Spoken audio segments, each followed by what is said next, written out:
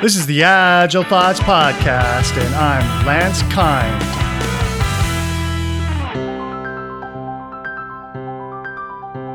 So I'm Kevin Callahan. I help organizations and leaders stay relevant in the age of volatility, uncertainty, complexity, and ambiguity, which is, I believe, where we find ourselves. And I do that a variety of different ways. They all start with people and helping people understand where they are and where they're going, and help leaders become more effective with that. And sometimes there's some agile coaching, sometimes there's organizational development. This is the first episode of the Designer and Agile series with Kevin Callahan. All right, so I think that design is an interesting concept, and it's a bit amorphous and means a lot of different things to a lot of different people.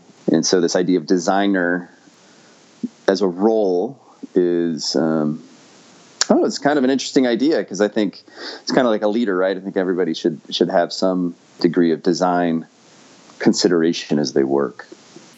Mm-hmm. And that shifts around depending on domain, of course. Like there's object-oriented design, which is very different than usability design or customer delighting design.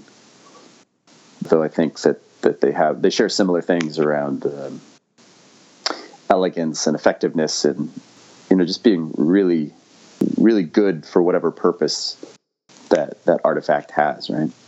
So anyway, I'll start. What do you think? What are your thoughts on that? When people say, I'm a designer, what are they doing? I have no idea. I mean, they could be like designing clothes for all I know. Well, I think, okay. So my perspective is that they're doing UI. They're doing UI design, and they're not doing coding. Or they think they might be, but they're not. They're typically prototyping. Right. Okay. So in that case, then they're after trying to discover what is the correct way to put something in front of people so that they'll use it, right? Right. And that they'll use it in a way that they keep coming back, and they, I think, the typical end game would be to increase their usage and have it become habitual.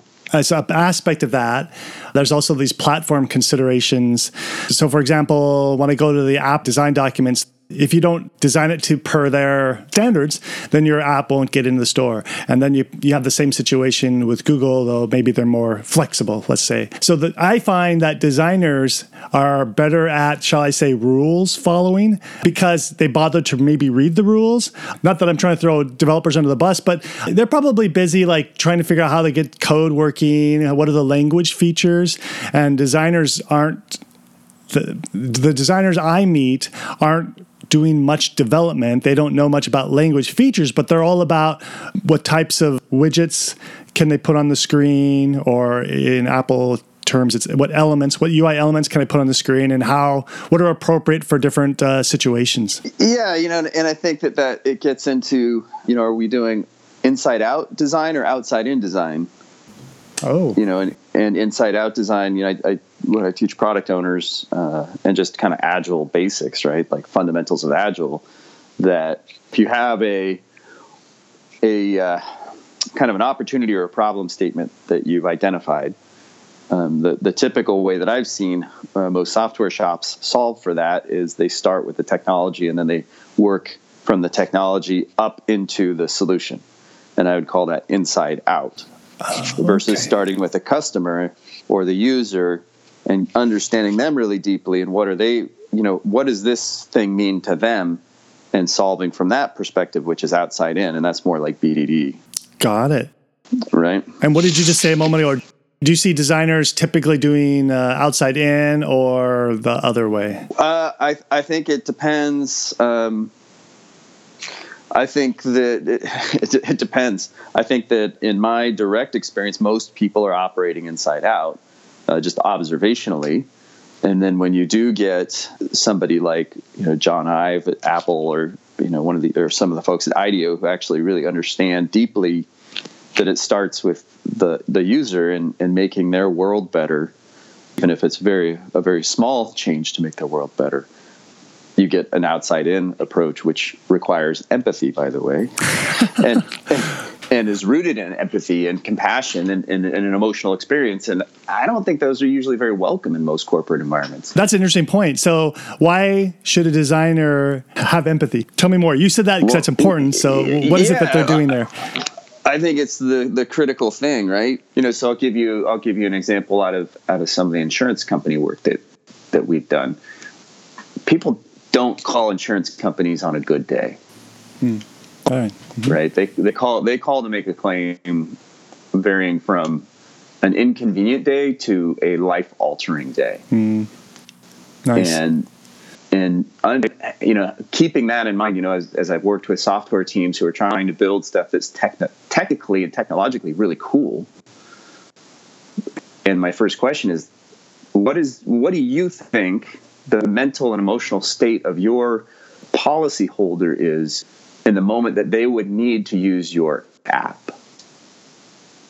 And they just kind of look at me and they go, we didn't really think about that. Mm-hmm. It's like, I would venture that they're probably under acute stress mentally and acute stress emotionally. And now you're putting a piece of technology in front of them, or you're hoping that they'll find your piece of technology. And what do you think their tolerance is for something that doesn't make their life immediately better? Wow. Okay. And they go, wow, we didn't really think about that either. And it's like, okay, so if you don't think about those things, what's the likelihood that your app is ever going to be used by anybody in the field, in the wild? Like, who are you building this thing for? Are you building this thing just to check the box internally to say, hey, we've got, this cool new solution? Or are you building this for your policyholders, your customers who are in a moment of acute need, and you're going to make their life better in that moment of acute need? Nice. Yeah. Software should have, this is going to sound funny, but the software should try to connect with the user as a representation of your service and should take into account their emotional state. Yeah. I mean, Jeff Patton summed it up really beautifully and elegantly. He said, we're here to change the world.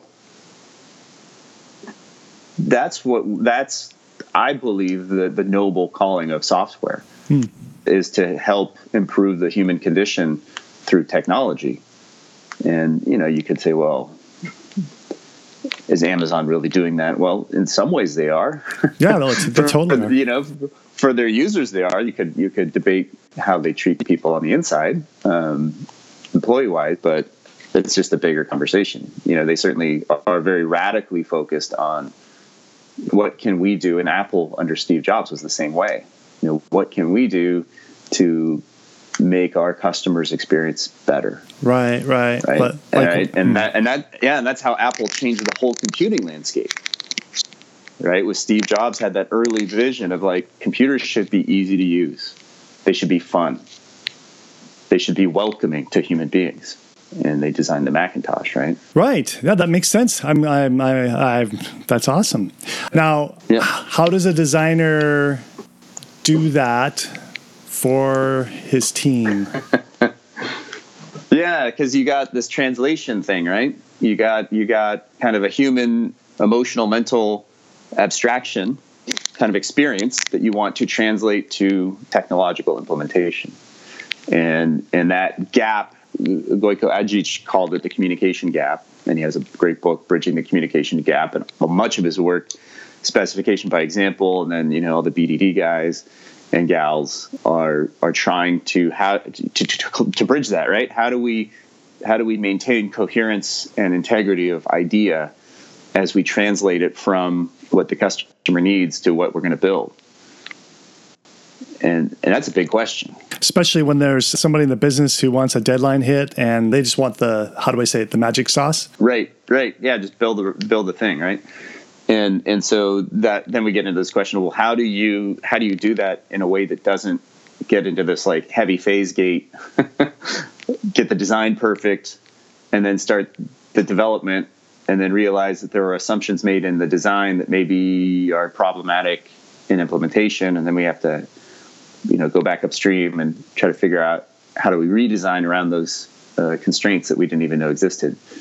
And man, back when I was writing code, which was a lot of years ago now, we did have a UX designer, and this guy wanted to get pretty far down the path of not necessarily pixel perfect mock-ups, but very, very polished wireframes before we even, as the development team, even got to see it.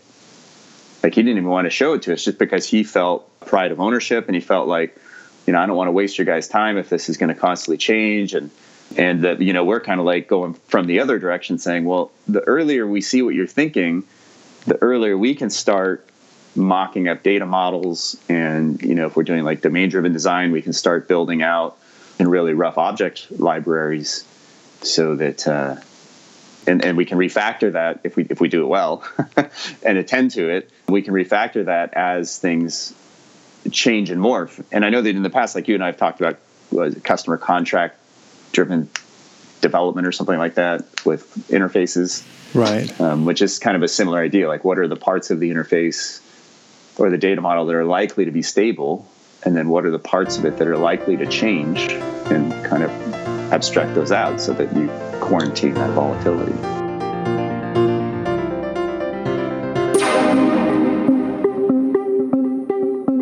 Agile Grande teaches you systems thinking through dramatic storytelling, such as Carter takes a job to improve a logistics company's adaptability, but efforts to scale Agile practices are being blocked by Mr. Chernesky, a vice president who's organized the company into siloed pigeonholes in order to secretly make millions with a dark web shipping service.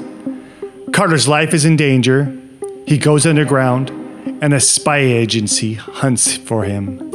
When Carter uses systems thinking, systems modeling, and organizational change to save his company and his life, you get to learn how to apply that to your organization as well. Get your free copy of Agile Grande at leanpub.com.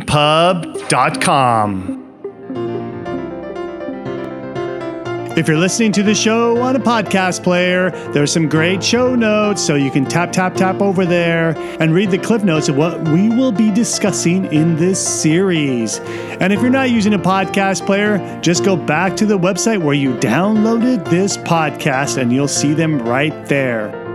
Next episode, more Kevin Callahan. Okay, so the idea is to put abstraction where we least understand things. And what I'm hearing is that you were in a situation where you had a UX designer and you had to negotiate a relationship change. Were you guys successful with that?